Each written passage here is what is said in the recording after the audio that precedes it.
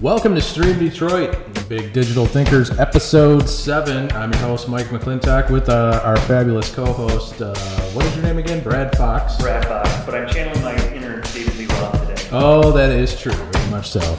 Our guest today is Matt Cardwell, the Director of Social Media at Quicken Loans. Thanks for coming on the show, Matt. How are you? I'm great. Thanks, Mike. Appreciate it. Good. Excited to be here. Okay, cool. This is the first episode of NFL Free Agency that just started a few minutes ago. Now that we don't have to say Ndamukong Suh anymore, but the replacement name that we have to remember is Haloti Ngata. Haloti Ngata. That is the replacement. We got one bad name out the door, and we got a better, crazy defensive tackle name. Haloti Ngata. Haloti Ngata. Can you say that? How's that spelled? I don't know, but it's not about talent. It's apparently like you have the to all-name team. It's got an X and a Q. You have to carry the one. Does it really? Yeah. I don't even know. It's a lot. Haloti? What exactly, does a director of social media do at a place like Quicken Loans?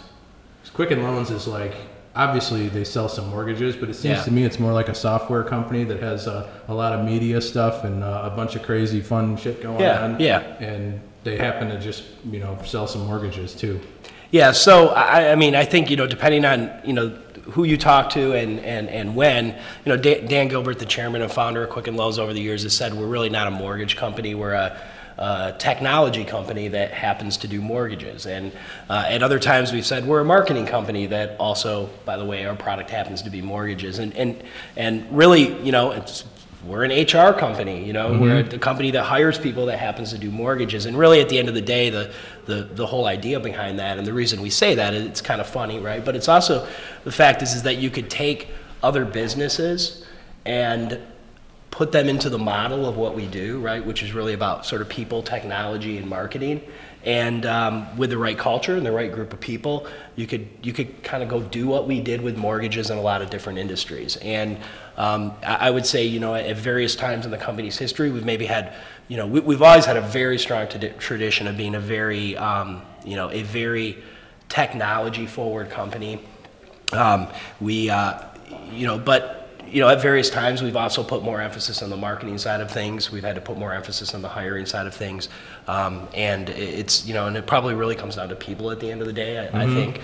So we've had to put emphasis on that as well. And now you might say we're also, in the business of closing loans to help buy buildings in Detroit and do something cool down here, right? Have they bought any buildings? I don't know what the latest one is, and if I did know, I probably couldn't tell you anyway. Right. But there's a few of them down here. So yeah, a couple, right? One next door that I know of, right? Madison Building, yeah. Yep. Yeah. So, so to your question about what does a director of social media do? I mean, really, the great thing I have is I get to work in a very rapidly developing field, and that's really the part that's exciting for me. I started at Quicken Loans about 10 years ago, leading the digital marketing team. At that time, there was no social media. Right. The social media was bulletin boards, I guess. So you could argue those were social. We were waiting for MySpace to come about. Yeah, exactly. They're right, and that came, I don't know, probably, a year or two after I joined the company. So we did primarily. We did websites, we did web content, we did search engine optimization, SEO, online ads. Alta Vista? I think Alta Vista was gone by then. It was Google was still the big play. I think Yahoo. I guess that's true. Yeah, I mean Yahoo was kind of going in a different direction. It kind of like moved a little bit away from the search business at that time, and so did that for several years, and then had a great opportunity to lead marketing at Quicken Loans for a few years, and then had an opportunity for a little under 2 years to go over and work on the private equity side, and work inside of a whole bunch of different companies. And help them with marketing strategy, and then had this great opportunity to come back to Quicken Loans. Was this still when you were kind of on the private equity side? Was this still kind of within the Gilbert? Yeah. I mean, I was able to still. The philosophy of the company is that regardless of where you are inside of the family of companies, as we call them, like you still have this great opportunity to be able to work across companies and across teams. And that's one of the things that, has kept me at Quicken Loans for 10 years, because generally I get bored after about 2.5 years, and I want to go do something different. And I've never gotten bored, in large part because I've been able to work on so many different interesting things, and being on the digital side of things change so quickly. Every day is different. Just when you start to think you have something figured out, Google changes something in the algorithm, Facebook rolls a new feature out, Snapchat comes out of the woodwork, Instagram blows up, like whatever it is, right? There's always something going on. So I'm a person who really likes new things, and that's why when I had an opportunity to come back into Quicken Loans marketing just about 2 years ago, I was thrilled to come back and actually rebuild sort of and build up a team that was originally in my team back in 2006. I mean, we had the first social media team as far back as then, and it's been amazing going at it kind of a second time. So what kind of people do you look for that? I mean, if it's constantly changing, it's not like you can say, well, I see you've got a ton of experience with MySpace here. I mean, nobody... And Tripod. Yeah, and web crawling. Yeah, and we're right, and it's changed over the years. Tripod. Or GeoCities, right? Yeah. It's interesting because we, now everybody is I'll say everybody, but most people consider themselves to be social media users, right? Probably 75-80% of U.S. households or Americans have a Facebook account now. It doesn't mean they're an active user. It's very different from 2006 when this was an emerging area, right? MySpace was very young at the time. Facebook hadn't come out of the university yet. YouTube was just coming on the scene. Twitter hadn't emerged yet. In fact, I remember it was a couple of months after South by Southwest. I don't remember the exact year. It might have been like 2006, probably, or 7 maybe. And we said, hey, what is this Twitter thing? We were having this conversation inside of the digital team, and should we be there? Well, I don't know. Is it going to take off? What are people even doing on there? What is this? And hell is a tweet? Yeah, and they were calling, and we made fun of it. Compose a tweet? Yeah, and they were calling it microblogging then, right?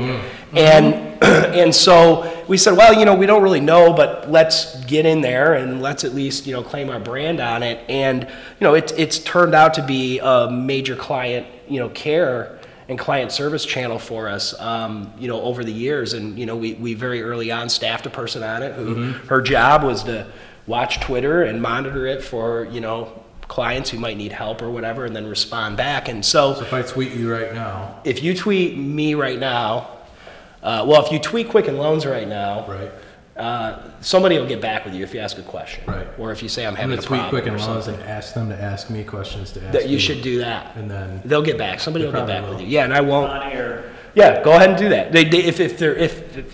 If we're doing what we're supposed to be doing, you should get a response within 3 to 5 minutes. And if not, we'll just edit it to make it. Yeah, exactly. Yeah. So that's the magic of the interweb. But it sounds like it's not just about broadcasting like, hey, we've got a new program, or here's our new initiative. There's also a customer service aspect to Twitter that Quicken is kind of using it as a channel for customer service. Oh, absolutely. And I would say, if anything, that has been probably the area that we put the most focus on, and that we probably had the most staffing around. So right now, we staff 6 people whose it's not their full-time job, but they run dedicated shifts throughout the day. They're just out there listening, right? Just for to respond clients, to respond. It's not just Twitter. It's Facebook. It's review sites. It's Instagram. It's wherever whatever channel a person wants to use to reach out to us or to share their opinion. We're gonna be there listening, and we're gonna be there to offer help to them. And so that's an interesting point. You got 6 people spread out on different shifts. How much do you cover? Like 18 hours a day? We cover 8. I'm gonna test it out. Yeah. No, you should. 3:45 this morning. Because you've got nothing better going on, right? Yeah. So right. I'll be up. No, that'll be good. That's somebody will get with you. Yeah. So we operate from 8 a.m. in the morning until midnight every day of the week. You cover 8 a.m. to midnight. 8 a.m. to midnight on all channels. There is always somebody there, ready to respond, take any kind of issue you have, feedback, whatever, and make sure it gets to the right person in the organization so they can resolve your issue for you, right? And then between... So just in a question of scale, 6 people, I mean, Quicken Loans it's a pretty big company. That's a lot. We're about 11,000, 12,000 people. How many people are out there engaging with you that they're starting the conversation on social media Well, I think it's important also. I mean, we don't just monitor and respond and route things for Quicken Loans. We actually do it for family companies. Oh, the whole family. Okay. Yeah. So, for instance, we So you do Grand Circus. we do. If there's something that we saw and you guys, we thought you needed to see it, we'd send it around to you. So we're really the first line, right? We're not gonna, for instance, we're not gonna go tweet back from Fathead. Because Fathead is the one that knows their business better than anyone else. So what we do is we send it to Fathead and we say, hey, here's somebody who you might want to reach out to them. Now a lot of these companies have their own social media people there, but they haven't necessarily, just because of whatever reason, size or maturity of the organization, they haven't necessarily been able to build a 24/7 monitoring center the way we have. So we help them out with that. So you're like an agency. We really are. Almost like an agency inside the whole family. It's like what's the word, Zaibatsu? I like to say Zaibatsu. Or Keiretsu. Keiretsu. Yeah. So I mean, it really is. I don't know what that means. What is that? Zaibatsu. Is that like Zaibatsu is the early forming of Keiretsu. So Keiretsu in Japan is like a company like Toyota. So they have several suppliers. They're all part of a family of companies. Think of it as a family of companies, not unlike the Gilbert family of companies. But what a great answer in real time. I thought we were going to have to. We were go going to Wikipedia and go. Gonna have to go to Wikipedia. But Zaibatsu predated Keiretsu. Oh, is that what it was? Zaibatsu is back from like 2,000 years ago, but Keiretsu is the kind of new version of Zaibatsu. Yeah, I mean, we very much we operate our own agency, period, inside of Quicken Loans. I mean, when we talked earlier about we're a technology company, we're a marketing company, we have a very, very strong bias toward building things ourselves, and part of that is when you build things yourself. There's a real advantage, right, to somebody creating something for the company that you see their logo and name on your check every 2 weeks, right? Right. And the other thing is that you have to be close to your business, and you have to understand the unique challenges of your business, and you have to be close to your clients. And we just feel like there are certain things that you don't want to outsource, and key systems and things that you depend on that give you a competitive advantage are generally not things that you want to have other people build for you. Right. And so from a marketing perspective, I mean, you can talk about technology or you can talk about marketing expertise, and marketing expertise is a competitive advantage, right? And so do you want to own your competitive advantage, or do you want to outsource your competitive advantage to an agency who maybe doesn't always have your best interest in mind because, maybe they have a competitor, somewhere under the hood there as well. And there's they just have like to a be generic too. They can't really have a competitive advantage because they're trying to scale to it's a a great whole bunch point. of people. Yeah, it's a great point. It's like trying to buy a piece of software off the shelf. Well, you can't really have a piece of software off the shelf and then still have a software advantage. But by definition, you really can't. Absolutely. I mean, you got to build this whole thing yourself, so that makes perfect sense. Yeah, and I think I think that it's served us very, very well. I mean, it's served us very well over the years. It can present unique challenges that you just have to watch out for, primarily around making sure that you don't become insulated, right? Because one thing that's really great sometimes about working with an outside agency or an outside group or whatever is that they do bring fresh perspective in. So it's really important to get out there. I think as we've grown and we've grown more businesses, and we've had Detroit Venture Partners, and we've had DVP, and we've had all these great businesses that have come up in downtown Detroit. We have a lot more ability now to be able to get out and talk to other people and get fresh perspective and knock ideas around. And I think that's only going to increase, right? Because that's the whole idea behind having this creative mass here in a small concentrated area, is that when you get all of these different kinds of businesses and thinkers and people and cultures and everything, and backgrounds together in one place, you have the ultimate lab for coming up with really, really creative solutions to everything from how do you close a mortgage better, how do you serve a client better, to how do you educate people better, like Grand Circus does, to how do you how do you take a city that was written off by the majority of the world many times over with some really, really serious issues, not just in the downtown, but in the neighborhoods and in the macro economy here. And how do you solve for those things, right? And you're not going to solve for those things with just a small group of people. You're going to do it with a mixed group of people with a lot of different perspectives, all, however, aligned around the idea that there's something worth saving here and building, right?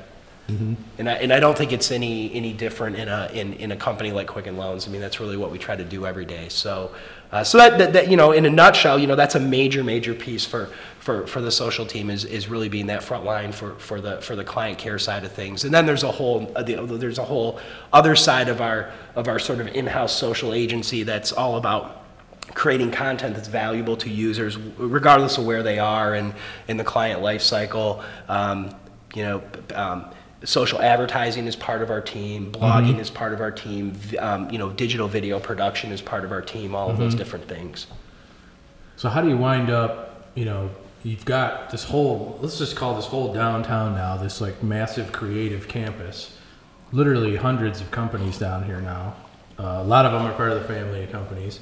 Some of them are just sort of tangentially connected, but there's this whole thing going on down here, and it's attracting interesting people, it's attracting creative people, technology people, and you're just saying, we were just talking about how, whatever was happening a year and a half ago in social, it's not even relevant anymore. Right. So how do you go about finding people for a team like that? If you've got 6 people literally monitoring social channels, but you must have a bigger overall team of people who are creating content and who are integrating it into all this stuff. How do you find these kind of people, and what do you look for to figure out, okay, what were you doing that is interesting to you now over the last year and a half? Because it's not like they can do the same thing. It changes too fast. Yeah, I mean, one thing I'll tell you that we don't do is we generally don't hire people who come in with resumes with extensive social media experience.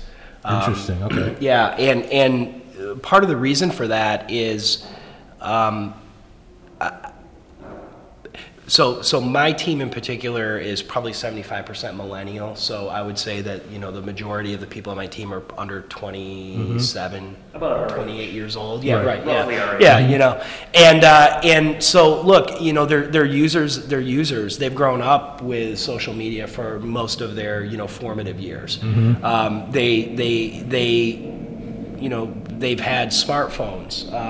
The kind of the front edge of that is going to be very different, right? Because they're not even going to be able to remember not having those things around. Yep. And so really, what we're looking for, right, is you're always looking for attitude. I mean, I can't stress that more, right? Like if you gave us 2 people, you gave me 2 people to choose from, and you gave me a person from Harvard University with a 3.8 or a 4.0 and all the honors in the world and everything. Kind of the opposite of me. The opposite of me as well. And and the person sort of was like, they kind of like could go anywhere, and they sort of, whatever it is, and you get, and they had like great talent, right? But maybe they didn't have the drive or they didn't have the attitude. And you gave me somebody who might not even have a 4-year degree, but they've gone out and done something already. Maybe they started a blog for themselves. Maybe they figured out a way to start a little business. Maybe they were, maybe they had a blog and they were generating some AdSense revenue off it. Whatever it is, like I want to see that entrepreneurial kind of thing in there because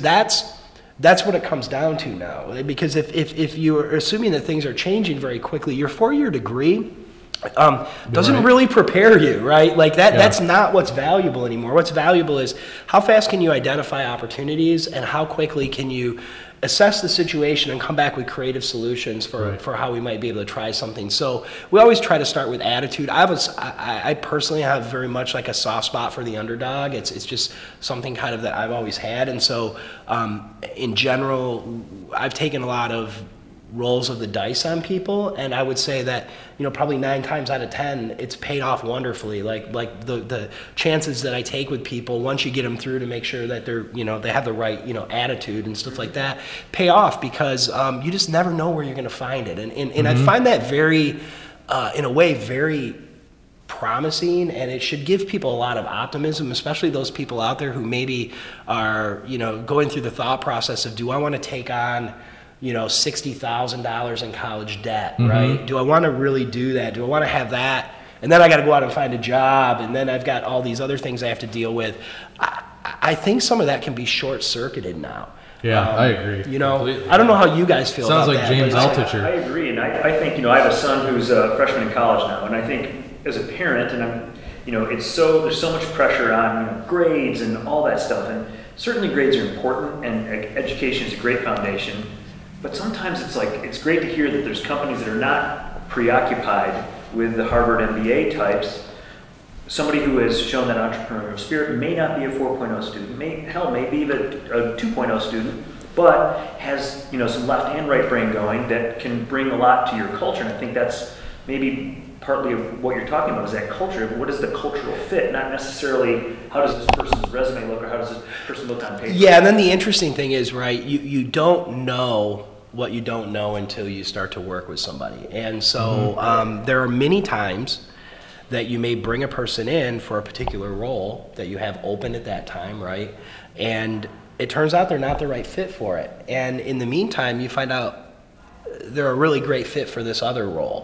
And if you only hired people, right, just for like the position that you have open, or if you only hired for sort of like, well, this person can do SEO and this person can do this and can do that and everything, you're kind of hiring for the wrong reason, because what you really want is creativity, flexibility, adaptability, attitude, can work great with people, knows how to get things done, right? How do you even figure that out, though, about a person?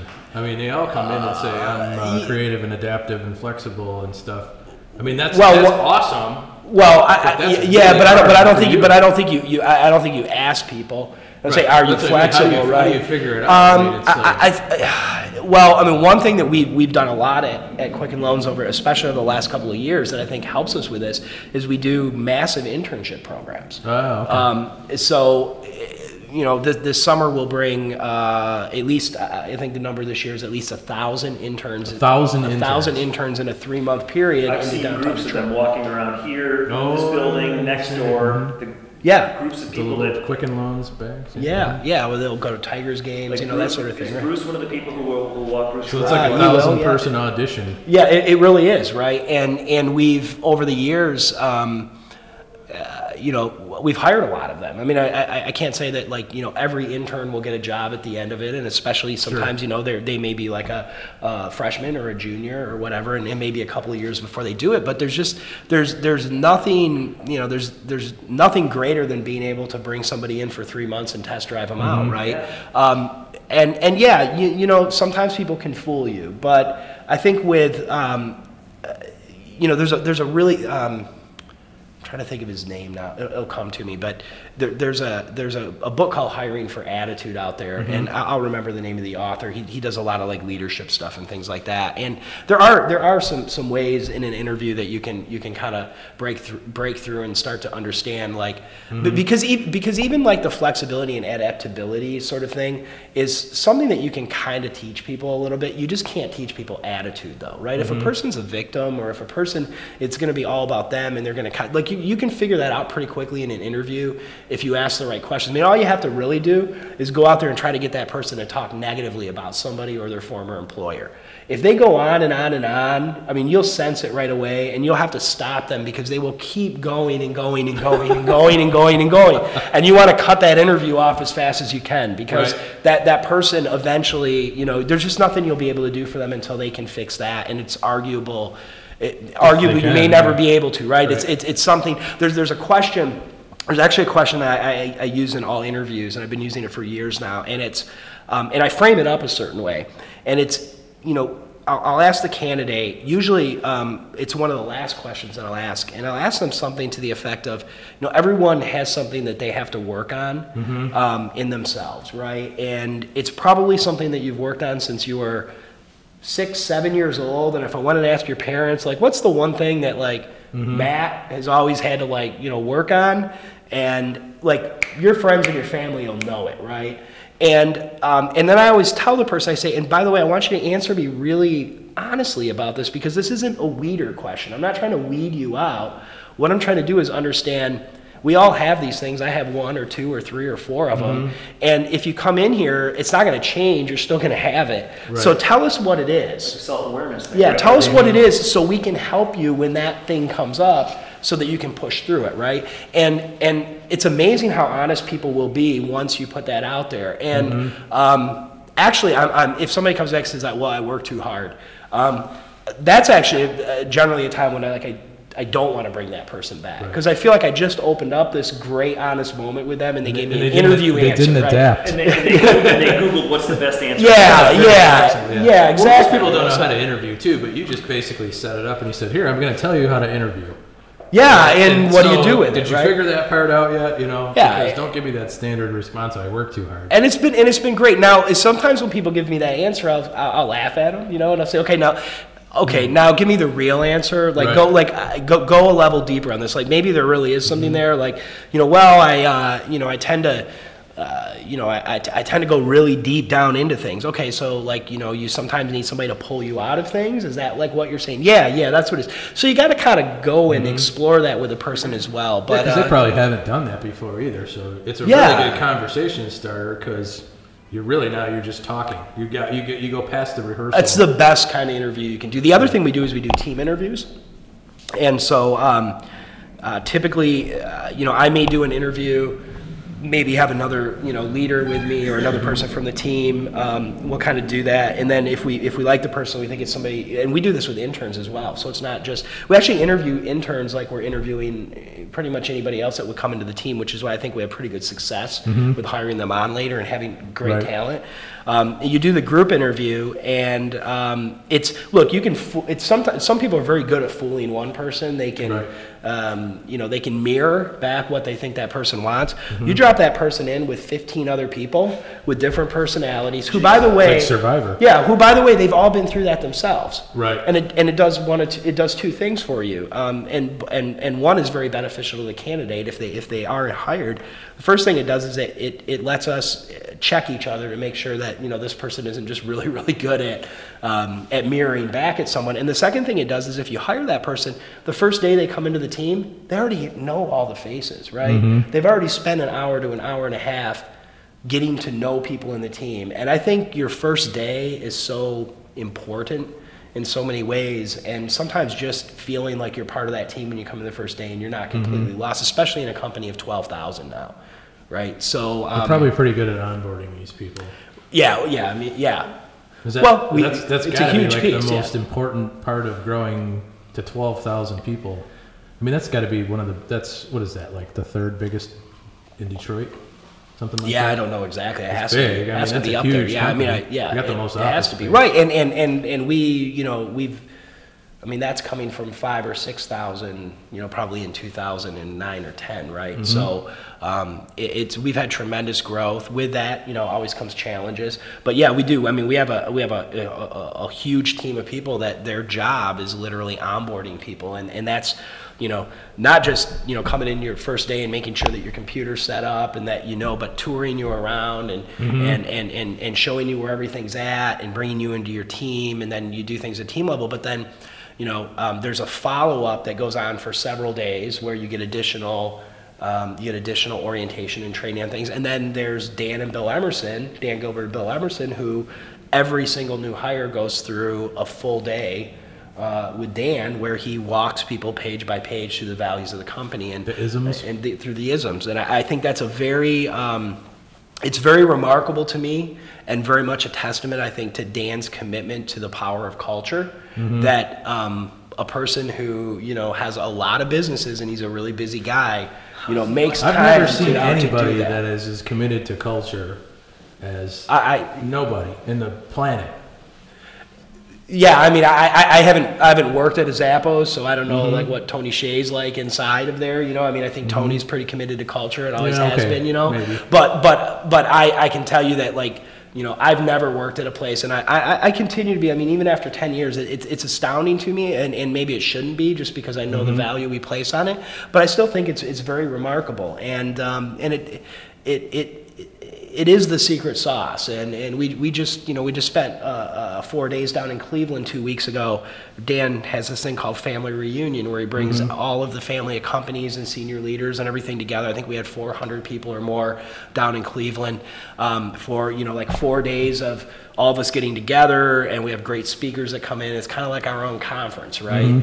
And the theme this year really was creativity and culture and the importance of it. And we had, we had the founder of Shinola was there to talk about, what they're doing. Tom Kartosis. I'm going to get his name wrong. It's a Greek name. We had him. We had the. We'll do a voiceover so that it's pronounced. We had, thank you. We had a girl voice. Yeah, right. We had. There, you can do something fun with that, like whatever, Like I don't even think. I think everybody pronounces it wrong. We had Ohio State, the Ohio State football team's coach in, to talk. We had the Cleveland Cavaliers team in. We had Sir Ken Robinson in, right? A great speaker. And the theme underneath all of these things were like, really what makes great companies, and what makes a great company. You might call them different things, but the principles are essentially the same. If you look at a Zappos, or if you look at a Quicken Loans, or if you look at anybody that has happy team members and has happy customers, they're all doing a lot of the same things. Well, that's cool. So similar to how you onboard people and identify. Do you want to take a break? Okay. We'll edit that part out. Just kidding. So similar to how you evaluate people to work for your company and bring them into your culture. How does Quicken Loans evaluate? You guys are a very progressive company. You guys are working, kind of in social media. It's a very rapidly evolving landscape. How do you guys evaluate startups, right? So there's, you probably get tons of emails from startups. Say, I've got this great new thing. How do you guys evaluate those? And because you don't want to miss out. Like I think before show you were talking about Twitter, and you were talking to Twitter before Twitter was really a big thing. And so how do you evaluate all the startups? I mean, so that you make sure that you're not missing out? Yeah, I mean, I don't want to speak for like Bizdom or DVP or any of the companies that actually go out and do this for a living. But I mean, I can I would say that there's a few things you look at, right? Like one thing, going back to culture again, is you're looking at like, who's the founder of the company? Like, who's the jockey, right? Like, there's a saying that, like, sometimes the horse is less important than the jockey that's on the horse. And so, and in fact, that was one of the things that stood out. We have some new businesses that have joined the family when I was at Family Reunion, and they have some amazing jockeys, these, like, super energetic, younger, men and women who are just so passionate about their business that you just know that, like, if what they created right now isn't quite what it needs to be, they will figure it out, right? With some help and some support and some coaching, they will. What's the word that they like to use? Pivot, right? Pivot, right? They'll figure it out, right? And I think it's like very rarely is your first idea and is your first go at the business the thing that ends up being the thing that you wind up driving forward with. I'm on 24. Yeah, I mean, and it might take you 25 before or maybe 30. I was thinking it was 26. Whatever the number is, right? Right. So, so you're always interested in, in who the people are, right? Like, are they? Because the thing is like maybe the business idea that they have isn't the right business idea, and you kind of discover that after you put a little investment in it. Now the question is, okay, how are they going to be able to retool this thing so that they can make it something that works? And that comes down to the people, not necessarily the idea, right? So I would say that startup founders and interns are pretty much the same set of criteria. Yeah, well, it's a great analogy. Yeah, no, I think they probably are, right? And then you want to look at does it bring value to someone, right? Is it something that you don't necessarily want to say, would I use it? Because you're an audience of one, right? Or focus group of one, so that's usually not a good way to do it. But does it make sense, right? And is it something where where you think it would bring value to people, or is it just so crazy that it's crazy original and it probably deserves a little more time, right? And that's part of the culture. Yeah, absolutely. As well. Yeah, and it's crazy's okay. Crazy's okay, and crazy is good. A lot of times. I mean, you have to temper it, right? But you have to create spaces for crazy, and you have to create spaces for people to feel comfortable coming up with really crazy, off the wall ideas, and it has to permeate things. That's a great line. Create spaces for crazy. So I mean, that right there is a reason why people would want to come work. I think so. The Quicken Loans family of companies, just because, I mean, especially when you're talking about, you got all these millennials working for you, that's like a huge core part of what they want. They want to go into a space where they have a space to create crazy. Yeah, and I got to tell you, there's a lot of talk about millennials, and there's a lot of stereotypes. Like whenever you start talking about generational, generational dynamics, you're always going to get into stereotypes, right? And I mean, I'm a Gen Xer, and so we're slackers, right? Yeah, we're supposed to be slackers. Yeah, right. And baby boomers. I mean, they have their own set of things. Don't get me started on baby boomers. and I got to tell you, like I've said this to my team a number of times. I don't know where this comes from. Like, I don't get. We've heard things about people being entitled and everybody wants their blue ribbon. And yeah, I think the values are a little different sometimes, but like, I don't think that they're bad. And I only have positive stereotypes of millennials. Yeah, that's good. Yeah, they're totally super entrepreneurial. Yeah, independent. They're the kind of I mean, the description of what you said the company values fits completely in with what I would say are the positive stereotypes of millennials. They are cut out to operate in today's economy. Yeah, I mean they're fast. They're taking inputs in from all over the place. They don't struggle with it. Their pace is different.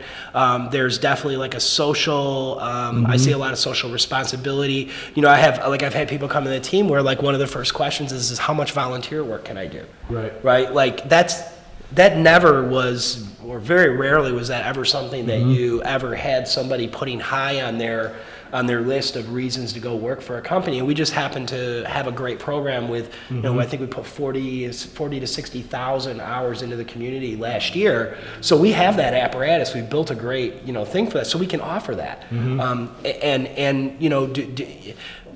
Flexible. I mean, the thing that remains to be seen, and this is going to take a few years before we can come to conclusions, is we've heard that this is a pretty mobile group from the perspective of that they're not going to stay at companies for a long time, and we just don't know yet, right? Is it that they're not going to stay at companies for a long time for the same reasons that I didn't stay at companies for a long time, because I got bored, I didn't feel challenged, whatever it is. And so if we're feeding people the right things and focusing and investing in the right things, maybe they do stay for 10 years. Maybe they'll join an ecosystem. Right. But they won't necessarily join something where it's like that's interesting, right? I mean, is it more about having the values around things, right, and building the values? Is that really what's important? Because I do think one thing is like nobody wants to feel like they work for the man or for the company, right? Like some people I guess are okay with that, but I think this generation is probably less. And part of that, they don't expect that anymore. Well, because their parents, right? They watched many of them watched their parents go through lose an entire career after potentially decades and decades of time at a auto company or whatever it may be, right? And so they're concerned about that. Do I want to make that kind of investment? So and it's like future shock too. Like the Alvin Toffler book. The rate of change is faster than a lot of people could adapt before. They're perfectly capable of adapting as fast as the rate of change goes on. So as companies do that, that's really kind of in line with how they already function. They're not going to sit there and try to do the same job for 30 years. Yeah, it's an excellent point. I mean, and look, I didn't want to do the same job for 30 years. I mean, in many ways, like I share that, right? And I've just been, very fortunate to be able to do a lot of different things, and that's very rewarding. It's always kept me very. Maybe you're really just a millennial. Maybe ahead of his time as a Gen Xer. Yeah. Face off, right? All of a sudden, it's Matt Millennial. Yeah. So on similarly, so when you're evaluating marketing partners, right? So like how do you startups in the kind of as a marketing partner, right? So you probably get emails all, hey Matt, I'd like the meeting. I've got this great widget that I think is going to help Quicken Loans do this, this, and this. How do you think about that, right? Or as a company, as a team, as an individual, how do you evaluate and what is important to you for startups, right? Because Mike and I talk to startups. We're kind of in the startup community here. So maybe for the startups who are in our audience, that would be great feedback to here's how Quicken. And again, it's not like one thing, but what are some of the things that Quicken Loans thinks about for marketing partners? It's a great question. I'll kind of take a step back and sort of like take it away maybe from Quicken Loans to begin with. Okay. I think the first thing is if you're trying to get in with a business, you have a new product, you have a new service, whatever it is, you're a startup. I mean, this applies to even if you're a semi-mature company. don't send a form email. I got to tell you, I get more of that now than I ever have. And part of the, and Really? once, yeah, it's amazing. I would say that I get 12 to 15 unsolicited emails from various companies trying to sell me something a day. Sometimes I'll get 10 from the same person over a period of 2 weeks. I think part of it is all of this marketing automation stuff that's been put in place, where salespeople and account people now can like put these people into the CRM system, and it fires off these form emails. Yes. And if you happen to make the mistake and be curious and click on the link, it's got trackers on there, and now it fires off something that tells that person they opened your email up and they clicked on something, and so Let's now send them more. let's send them more, right? And I'll tell you, like, one of the biggest challenges is that first of all, like, the emails don't tell me anything about what these companies do, and second, there's no understanding of my business. Like, if you come and tell me, I'm going to help you increase your marketing efficiency, well, that's making a lot of assumptions about my marketing efficiency, and it's not an arrogance thing on my part. I mean, we always could get better at it, but like, you're not really in a position to be able to make any promises to us about anything that you're going to be able to do. Increasing market efficiency is just bullshit bingo. It totally is. I mean, increasing market. Of course you're efficiency. Why would I even talk to you if you weren't going to do that? Cutting edge, marketing automation products. Right. I mean, we could have fun with it, right? We could pull these things up and see them. I could probably pull some up for you and read them right. later, But you just don't know anything about our business, so like, you're not really in a position to be able to do it. So. And then the other thing is like, don't say, hey, can I just get 30 minutes of your time? Because 30 minutes of a person's time before you really understand what it is. And by the way, I don't have any idea what your business does. Why do you need 30 minutes? That's the magic Do number. people It's actually always call 30 you and minutes. say, can I have 30 minutes Get an of your email. time? Can I just grab 30 minutes of your time later today? There's another tactic. Wow. That's great. I don't know if anyone else has ever experienced this. Rebuilding. No, but I've gotten I've had this happen 3 times now. Someone schedules an appointment with me. So suddenly I'm looking at my calendar, and there's like there's a phone call, teleconference scheduled with someone, and I'm like, who is this, right? And it's some vendor who used Outlook to basically try to schedule something in my Outlook to fool me into doing a phone call with them. So I think the recession... They know your email, so they send you an invite. They send me an invite, and what happens is I just accept a lot of my invites, because generally if somebody invites me to something, there's a reason I should be there, right? Becca, could you help? Yeah, exactly. And so those are some things. So what I'm saying is like, take the time to learn something about the business before you go out and pitch it. I mean, you never, as an account person or as an entrepreneur, you have never had more information about companies at your fingertips, right, than you have ever had today at this moment in history. I mean, you can get on LinkedIn and look at my profile and say, hey, he's the guy I need to send the email to. That's great. But don't just stop there, right? Like, go out and read the articles about the company and try to find somebody that works at the company, or if you're going to call the person, have a conversation and say, like, what are the biggest challenges that you're having right now as a business, and get that feedback, and then craft your pitch off from that, right? And then come back with your solution, because, and you can be creative with an email. I'm not saying you should never send an email to someone, but if you're going to send an email to someone, make sure that it's personalized, and that doesn't mean just changing the to on it, right? I got one the other day where the person addressed it to themselves. So it didn't say dear Matt, it said dear the name of the person who was sending it to me. Is it dear first name, last name? They had some algorithm that just basically is like a giant email. Yeah. So I think if you're coming in, take the time to understand who you're working with and Do what they you read your email? Yeah, I read my email. Yeah, I do. So people that actually would put the time in to actually send you a reasonable, pitch on email, that would be an effective way to do it. Yeah, but But the 1997 style space. We got to remember. Right, I'm pulling up I'm pulling up my phone right now. You got to remember that, like, when you go into, like, so I use that thing called Good, but when you go in there, right, it gives you like the first couple of sentences of the email you can see, right? So you see subject line, first couple of sentences. You also have to remember, like, if you're doing it on your desktop, a lot of us use preview pane, right? So you see the first couple of sentences, you see preview. You get really good at filtering out form emails from people, right? Like I see them. But you just learn after a while, like look for the buzzword bingo that's in them, and if you can't figure out in the first sentence or two what the people do, like you're just gonna put them in the trash can, right? So I think maybe somebody that said, here's 5 ideas that you should consider. You would probably read that. Yeah. But dear sir, dear marketing professional, dear Matthew Cardwell, probably not. Not a good one. Or if paid search is a great channel that you should be in. Would you like to, have us help you increase your search rankings on page 1 of Google?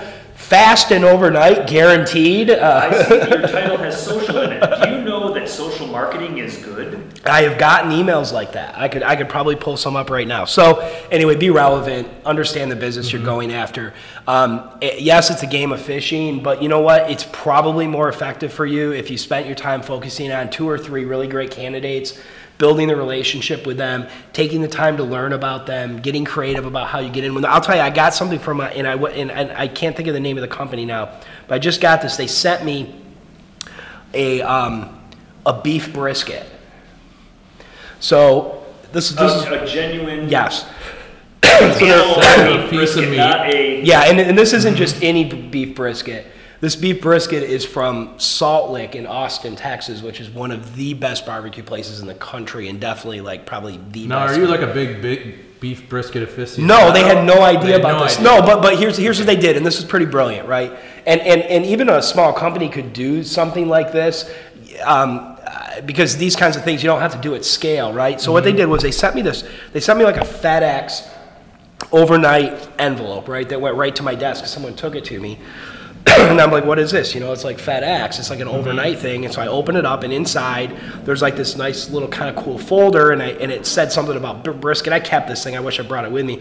You open it up, and there's like some wet naps inside of it and all of this. And it said, hey,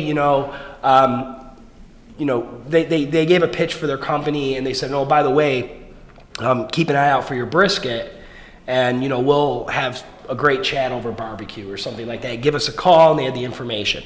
And then about a week later, I got a call from the mailroom. There's a perishable item down here. I go downstairs. I come back with this cooler. Ooh. There is a 4-pound beef brisket. 4 pounds. I mean, that's a big brisket, right? That's going to last you all winter long. Yeah, and so I got an appointment with this guy next week to talk to him, right? Because he caught my attention, and he gave me a brisket, and I feel like I at least owe the guy a conversation. And by the way, I had the brisket, and it was amazing. Right. I highly recommend this place, right? No, it's all done. Oh, it's so you all just gotta... Yeah, it's in it. It's vacuum packed, right, in this thing, and you just it's like frozen. But I think when I got it, it had already thawed out, but it was still cold. It was all cool and everything. You just unwrap it, you put it in your oven. Your whole house smells like a Texas smokehouse. Did it have the barbecue sauce in it already? It was already coated with some of it, but they gave you a bottle of their homemade. It's really it was excellent, and it's got to be an interesting meeting though. It's like we need ideas. We got to get through these crazy ideas. I got it. It's brisket. 4 pounds. We're gonna send brisket to everybody. Yeah. Well, and somebody actually had to throw that out there. And by the way, I mean, think about it from an ROI perspective. This is how they looked at it. I'm actually a big fan of these kinds of marketing things for a company that wants to be scrappy and try to get in and because getting the phone call is always the hardest part. But if you think about it, if they came and did business with a company like Quicken Loans and they were a great company and they could bring value to us, I mean, we could potentially spend hundreds of thousands of dollars with them, and probably the brisket and everything they did was under $100, right? Or maybe it was I don't know, whatever. Yeah, but I doubt that they sent out hundreds of these. They probably picked 25 companies that they really wanted to do business with of a certain size. Just to get the conversation started. And over the years, I used to do business. Early in my career, I was doing more business-to-business marketing and software technology, and we used to do some of these things, right? That we call them dimensional mailers, and because the whole thing is getting someone's attention, getting through the gatekeeper, and things like that. And I've seen them done really poorly. And this was one of the best ones I've ever seen, right? Because if it was spoiled, that would have been bad. They would have probably should have worked on. Yeah, but the cooler was a good. But think about it. I'm sitting there eating this brisket, being thankful. Well, here we are talking about it. Right. Now, obviously. Yeah. Especially if their product or their service is getting through the gatekeeper. Yeah. then you really want to listen to them. I thought it was great. So I got it. I'll let you know how it goes, and maybe we'll do something with these guys, maybe we won't. But still, but if you think about it, if you're a small company, you could go do something like that. If you like, keep your list small, figure out the people you want, and then do what you have to do and be creative to get in with them and have fun with it, right? And be a little crazy. Don't just do what everybody else is doing and send them, constant emails begging for their business. Bombing. Yeah, it just doesn't work anymore. It's just right? lazy. Yeah, It's like, come up with one sentence. One. Well, it's spray and pray, right? The idea is like, if I send out, 10,000 of these things, I'll get like one, right? But like, Well, who's going to respond to that? I don't know. What kind of customer are you going to get that's just like, that's them right there. This is the best spam I've had all week. You could send spam because it's cheaper than brisket. But the You could send somebody a can of spam. But you business could. idea. Okay. Maybe this idea sucks. Mayonnaise to tuna fish. But it's spam. It's fair. I get it. It's ironic, right? Here's I think it's can ironic. Never figure out what ironic really means. And I was well, it's really nothing. I don't know what ironic is. I don't even understand the song. Well, the song is not ironic. That's what I thought. Although it's ironic, Isn't it it's not ironic. And maybe that's why it's yeah. ironic. I think that might have been. It's like the Matrix. I don't really understand. Yeah. Yeah, so I don't know. The spam might work. I'll tell you though that I think the sensation, and I have nothing against a good fried spam sandwich every now and then, and that sort of thing. I don't think I've ever tasted spam. Never had. I have no idea. Oh, it's a wonderful food. It is the here's a trivia question for you. Okay. What state consumes more spam than any other state in the Union? Arkansas. Nope. West Virginia. Nope. Dang it. Nope. Michigan. No. California? Per capita Give me a or hint. volume? Don't go there, but probably, I don't know. Probably Kansas both, City. That's not even a state. California was closer. Nevada. No. Hawaii. Oh, I can see that. Spam is a so my wife is Hawaiian, and spam is like a major food group in Hawaii. Really? Part of it has to do with during the war it was very hard to get beef Canned there. meat, right? So it was canned meat, right? But By the they time you sent your brisket to that's a whole other thing. They blew it up. Right, exactly. By a Yeah. boat. Yeah, so spam is very big in Hawaii, and they put it like in their fried rice, and they eat it. They put it in with noodles and everything else. So we always have like a can of spam around the house. Boy in there, right? Spam. But it's not the same experience as having the brisket, right? Like Right. I'm not feeling as much love for the vendor that sent me the can of spam, right? While I'm consuming it as a brisket. So Got it. So how do these people that we've just described so accurately go about becoming an intern? Is there like a yeah, so we're right now we're still hiring interns for the summer. So if people are interested, the best thing to do is to go to quickenloanscareers.com and go ahead and put your application in. If you have a resume, that helps. I don't know that you have to have one, but you probably should. And just fill the application out. Oftentimes there will be intern positions listed. So you may be able to go in and actually say, hey, I'm interested in a marketing intern position. Other times you just say, hey, I want to be an intern, and then during the screening process, when the recruiting team follows up with you, you can talk about where your interests are, and then they can kind of see what's available. We do run these year round, by the way. So even though the summer is the really, really big group that we bring in, and one of the really great things about doing the summer program is that there's a lot of activities that are planned around it. A lot of them around Detroit, exposing you to different things. I think we do the Tour Detroit bus tour. I think all the interns get to go on that, where you get to go around and see all the cool places that you never knew about in Detroit, right? Heidelberg, all that stuff. Yeah. It's a Detroit Experience Project, which was D-Hive. They're the ones that put that on, which, by the way, is an amazing, amazing tour to do. And if you haven't done that and you live here in Detroit, it's awesome. So that's really what it comes down to. And if you're interested in marketing, it's marketing, technology, operations, banking, HR, legal.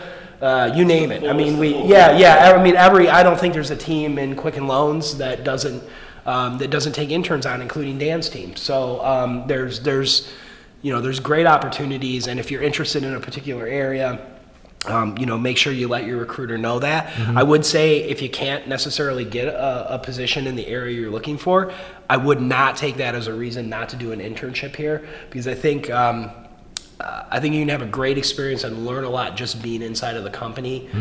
For instance, we just had somebody come over and transferred off from an internship into the social team on the blog side of things, and he was an intern down on the legal team and originally, and he's a great writer, and we're like, okay, and so he just offered to do some writing for us while he was interning with the legal team. We're like, this guy's a great writer. And we talked to the legal team. They're like, yeah, he should come up and work for you guys, So he just moved up and he's doing blogging now, and we're excited about it, right? So, get into the company. And if you're a recent graduate, it's a great way for you to potentially get your foot in the door if you're looking for, for full-time employment somewhere. Again, you can't always make guarantees, but I can tell you that the experience, and especially if when you come in and you take the time to sit down with your leader or your mentor and say, look, here are the things that I really want to try to do. I want to, build my resume up. I want to have a project that I can put down that has some numbers on it. Because that's the biggest challenge you have when you graduate from college. Right. The types of jobs that you probably had when you're in college aren't necessarily going to have ROI on top of them, right? Like you probably are working in like service or retail or something like that. And, while those are critically important, roles, you probably didn't, increase revenues 10% for Applebee's, right, yourself. Right. But you could conceivably inside of Quicken Loans, and many interns have worked on projects where you were able to have a measurable impact on the business that you can now put on a resume. That's really what gets you hired at the end of the day these days, right? So Matt, tell us a little bit about, with respect to social and marketing, what are some of the challenges that Quicken's facing in the marketplace today? What are some of your challenges, would you say, from a marketing perspective? Yeah, I think I think the marketing team at Quicken Loans actually has one of the hardest marketing jobs there is, because they're working with a product that is intangible. It's a financial instrument, right? It's a mortgage. It's not something you can touch and feel, and it's infrequent. The average person is going to do a transaction with us, maybe every 4 to 6 years, right? You purchase a home, and then maybe, you refinance it a couple of years later. Some people, if their value is going up a lot, will be able to refinance more frequently than that, but rates have been very, very low, right? So if you're getting into a 3 or 4%, mortgage right now, you may not refinance for many years unless you're going to do cash out or something. And so I think, we feel it, we feel some of the pressures of having this intangible, infrequent product more acutely in the social media team, because so much of social is fueled by the visual, right? And I saw a statistic recently now that photos have outstripped all other forms of content that are uploaded to the internet, including video, right? And that's because because of this thing I'm holding in my hand, called the mobile smartphone, right?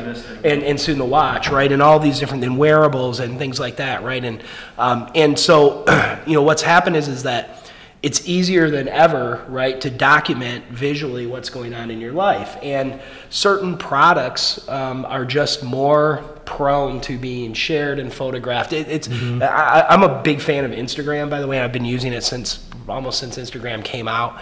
And I've always been fascinated by the spontaneity of how people will share photos of products, right? Like, you talk about people like being kind of like, against consumerism and not about companies, but like they'll take pictures of their favorite shampoo at the CVS, right? Yeah, right. This is my favorite shampoo, right? Yeah. Or Shinola, for example. Speaking of watches, I'm an Instagram fan too, and it's like people that's Shinola's whole campaign of people just taking pictures of this. Yeah, right? Yeah, and right. So what it is it's a beautiful aesthetic, right? It's a beautiful product, and it's tangible, and somebody gets excited when they have it and stuff. Now, we happen to believe that the great thing about a mortgage is it allows you to be able to buy a new home. So I think there's moments in there as well, but those are not you kind of got one shot at that for several years, right? And then you do a refinance, and what are you going to do? Take a picture of your closing package, right? We have a pretty cool closing package, by the way. People are pretty all awesome. Unboxing. Check out this title. You know what? They do have a good, Yeah, we have it all. Yeah, it's amazing. You know, it's like no other. We put a lot of time into it, and it really is different, right? But it's still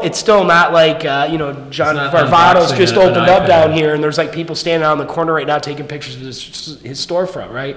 So there are just certain products that are naturally generate that and get you all of that earned media, and it's not as easy for us, right? So I think that's something that we're always working on, and we're always trying to figure out, and we kind of take it as a badge of honor that we don't have an easy product, right? That it's a little harder to get people to sort of do those things they naturally do in social media with our brand. But when we have our wins, we did $1 billion bracket back in the spring of last year, which was an amazing project to work on. It's pulled together very quickly and was really, really cool, and it gave us NASCAR. We do a NASCAR sponsorship. That's actually one of our most active, most engaged social communities is around racing. And if you think about it, it makes sense. There's a race every weekend. Quicken Loans is on the car. They're very loyal to the brands that help the teams get their drivers out onto the track every week. And we have amazing reach, with that. So, I think that's part of it. I think from a social perspective, every brand, I don't even think from a social perspective, from a marketing perspective, we're in an increasingly noisy world and it's becoming harder and harder and harder to be unexpected and stand out. And I think you would go back 10 years and say the same thing, but I would say that it's even more that way now because there's so many more inputs coming in. There's so many more channels. There's so much more stimulation. There's so many more messages out there. And so how do you stand out? How do you get noticed without being gimmicky, right? Because you can do it. It's happening a lot, I mean, and some brands that works very well for, right? Like your Taco Bell, like, you know who your audience is, like, you got to just take some chances too. Yeah, you do. And some of it's serendipitous, probably, like Oreo or something, Their Twitter campaign. It is, and you know what's interesting now is it's not as serendipitous as you think it is. They have highly planned out groups of people who are sitting there in their command centers around major, like this with their hands over the keyboard. Right. They in fact they'll do scenario planning ahead of it, saying what are all the different scenarios that could happen, right? So sometimes it just happens. A lot of times it doesn't just happen. A lot of times it actually is sometimes much more people planned from out. Nabisco go and pull the plug out. Who knows? I don't know, right? And the other thing too is like, look, there's a lot of money that's gone into it too. It's that stuff doesn't just, that stuff doesn't just happen. Those tweets get promoted, and promoted tweets are paid for, and sometimes there are hundreds of thousands or millions of dollars thrown at some of those things to get them rolling, and so I would caution companies to be careful about chasing after the holy grail of viral, right? Because and I actually happen to think that smaller companies and entrepreneurs and stuff are actually the ones that are probably positioned best to be able to do something that is very word of mouth oriented. But the chances of you being able to do it without throwing some additional like amplification money in and stuff are pretty low. But I think that's just an issue that all marketers are dealing with. I think also we're trying to figure out what's going on with the television, with broadcast, because that landscape has changed dramatically. I would argue even just in the last 5 years. But you look at all of the data out there and you look at what's happening, and we know it ourselves depending on how you view and consume media. We talk about millennials and they're consuming media very differently. You used to be able to go out and put an advertisement on the Cosby Show and reach a huge segment with one commercial, a huge portion of the United States. I won't quote the number because they'll get it wrong, but it was massive, right? And now, even if you go into one of the top rated programs like, The Voice or Dancing with the Stars or something, it's a fraction, right? And part of that is because, cable television has broke all of this out, but a lot of it is that people are pulling the plug, right? And a lot of people are now consuming media in different ways. Now, I happen to think it presents some really exciting opportunities for marketers because, and we talked a little bit about this, when we kind of did our call before we did the show. I mean, the kind of targeting that has just become the norm in digital media, of being able to like really target down on a person's interests and get the right kind of content or advertising in front of them for what, you know, will be most appropriate for them, I believe will happen with television as well. I think what we're waiting for right now is who is going to be the iPhone of the television. Because it still isn't there yet. Yeah, you know, there's DVRs, maybe it'll be the iPhone. I mean, you know, Apple tried to do, you know, Apple TV. I don't think it quite got there. Google's tried to take a whack at it, right? But when you think about it, these are fundamental revolutions in the interface, right? And the interface of browsing the internet and using things. So I was talking, I don't have an Xbox, but someone was telling me the Xbox has some pretty awesome stuff in it. But the problem is the Xbox is still a gaming machine to most people, right? And so until you can come out with that product that allows people to really start to utilize the television as the hub and they can use it, it's going to be challenging. But once it comes, it will not be long before advertisements are going directly to you, right? You're not going to see. I think Microsoft views the Xbox as just the big screen in the living room. Right. That's kind of, I think that's to them it's like put Netflix on it, put Hulu on it, and it's gaming, but it's a whole huge portion of the population that, you know, that's their primary form of entertainment is through that box. Right.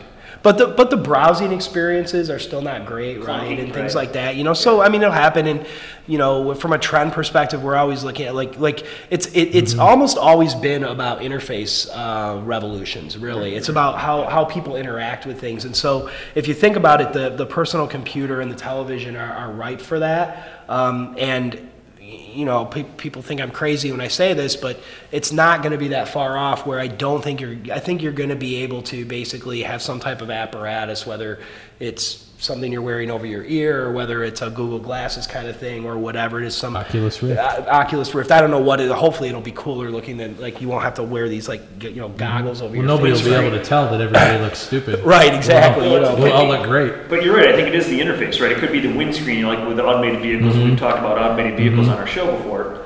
Minority Report. Why couldn't your whole windscreen be a screen, right? Once you press, I want to go to grandma's house, a couple states away, press the button, and then your windscreen all of a sudden is an interface. Yeah. You're watching TV or whatever the heck you're doing. You don't have to worry about it. Well, and the interface is going to be like it's right. The last frontier, right, is moving from touch, right. So that's what Apple did with their phone, right. Like, you get the touch screen to do all this stuff.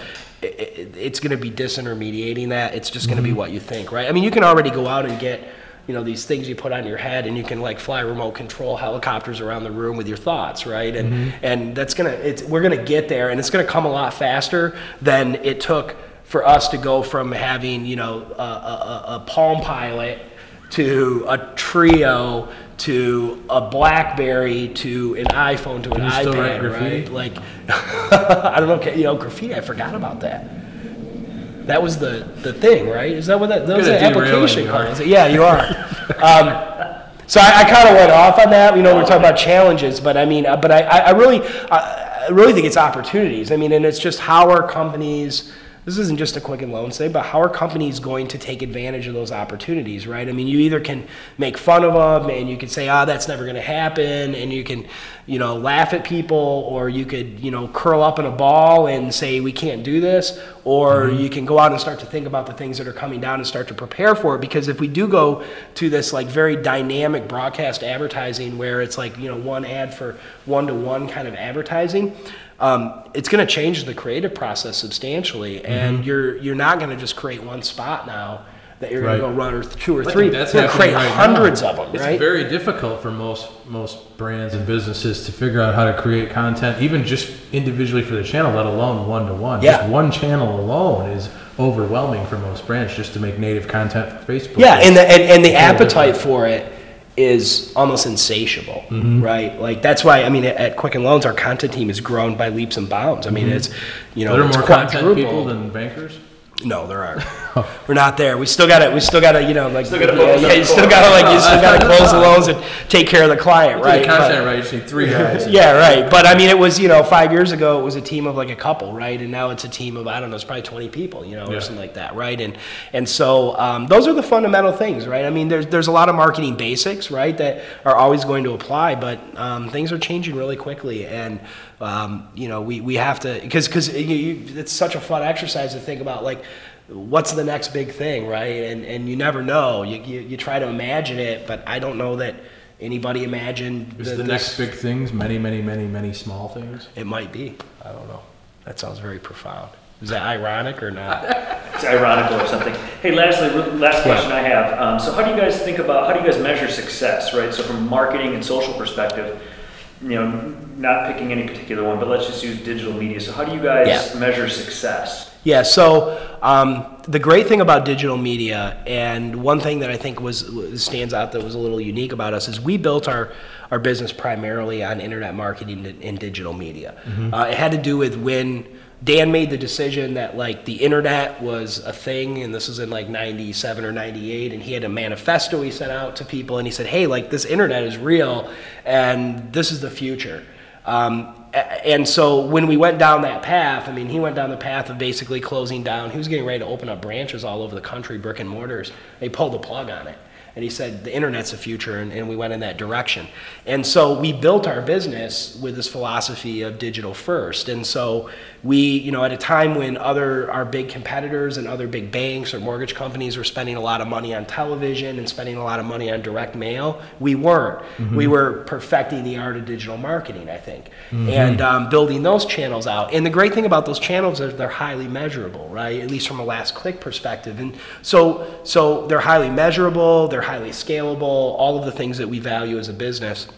And we built it in that direction. And then I would say, we went through some of the challenges with the mortgage, meltdown as we call it, and some of the challenges around that period of time. And around that period of time when the recession hit, a lot of companies that had built their businesses on traditional media started going into digital. They finally sort of saw the light because it was highly measurable, and they didn't want to put it into places where they couldn't, and they started to put their dollars there. And then at that time, we continue to grow our digital, but then we said, look, we have opportunity to go now and go to these other places, right? And so we grew a direct mail program that went from nothing to something pretty major, and we started to make investments in television again, and in brand and sponsorships, and sort of like when other people were pulling out of those areas, we were going into them. I think NASCAR is interesting. We went into NASCAR, they were really struggling. I mean, they were having a hard time getting sponsors, and so I think that was we were opportunistic about that and went in at a time when we could do it. So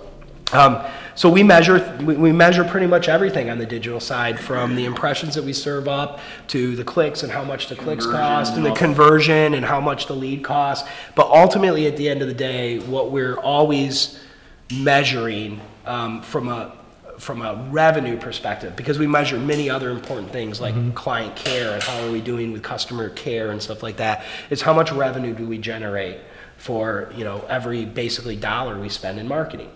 And ROI. Your ROI, it's a basic ROI, but the interesting thing is a lot of companies, and we kind of had an epiphany because we did it this way for many years. A lot of companies focus on cost, so they do things like what is the cost per lead, and is it low enough for me to justify that? It's actually the wrong way to look at things, especially if you have a variable revenue product, because some products that you sell or some leads that you generate or loans you close have much higher revenue, and so you can actually pay more for that. And if you're not doing it, if you're not paying more for that, you're missing opportunity, right? Because every additional lead that you get, that revenue basically drops to the bottom line. And so that is kind of like the way we look at everything. However, there's that saying, right? Not all that can be measured matters, and that not all that matters can be measured. And I think we've gotten very good at that over the years, and now, sort of like we did with television and things like that, we're going into areas that are a little less measurable. Social is harder to measure. Definitely. It's uncomfortable for me how difficult it is to measure, because I came out of that very highly measurable digital world. Right. Because what happens is that, so many people are on their mobile device now, they're in Facebook. They might see your ad or your post in the feed, but people don't click out of their mobile app typically because the experience isn't very good. Takes them into a mobile browser now, and who knows what it is. They hit an ad by accident. Yeah, and so what we found is, they come back to you, but they don't come back to you. It's not a last click. They come back to you through search, or they come back to you directly to your website, or whatever it may be. That's tough to track. It's very tough to track, right? And we're trying to figure it out, and we got some initiatives going on to do that, but that's those are the types of things that we look at, and the like used to be something that had some value to it. It has a lot less value now in Facebook because Facebook's kind of squeezed down on your ability to reach those people. No more no more. Yeah. And just if you post something, you just don't reach as many people because they want you to buy it, right? But there's Sheryl Sandberg. Yeah, but on the other hand, you didn't have great targeting with your organic posts in Facebook. And one of the great things is if you do paid Facebook, you boost. Don't use Boost, by the way. You want to go use the Power Tool editor that they have and actually target it out because Boost just kind of Facebook decides who should see it, but you can literally target it down to exactly who you want. So if you want to show something just to people in Detroit or just to LA or whatever, you can do that with the paid. And so I think it actually opens up some opportunities to be able to do that. So those are the kinds of things that we measure, and we measure things like awareness. Do more people know our name now? Do people how do people feel about us as a business? I mean, those are pretty traditional sentiment, brand awareness, aided, unaided consideration, stuff like that. All right, Matt Cardwell from Quicken Loans. Thanks for coming on Stream Detroit and the Big Digital Thinkers. Appreciate it. Thanks. Love being here. You guys are great. Really appreciate it. Thanks for joining us, Matt. Thanks. Appreciate it really, really much. Thanks. All right, let's drink. All right. With brisket. I don't know if the kitchen's open next door yet. I don't think it is yet. If it is, it probably doesn't have brisket, but if it does, I will. What place is I'm that? in the mood What's for some open brisket now. Cornerstone Barrel House. I've heard about that. Yeah, right over there. Yeah, great urban selection. Was Oslo with sushi? Right? Yeah. So they're going from sushi to brisket? Is what they're going to do? No. Oh, okay. Right now, it's really not. This is bourbon. As far as Mike and I know. Okay. Yeah, we've never made it past our bourbon. Our liquid. They do have a good whiskey selection. Yeah. Very good. All right.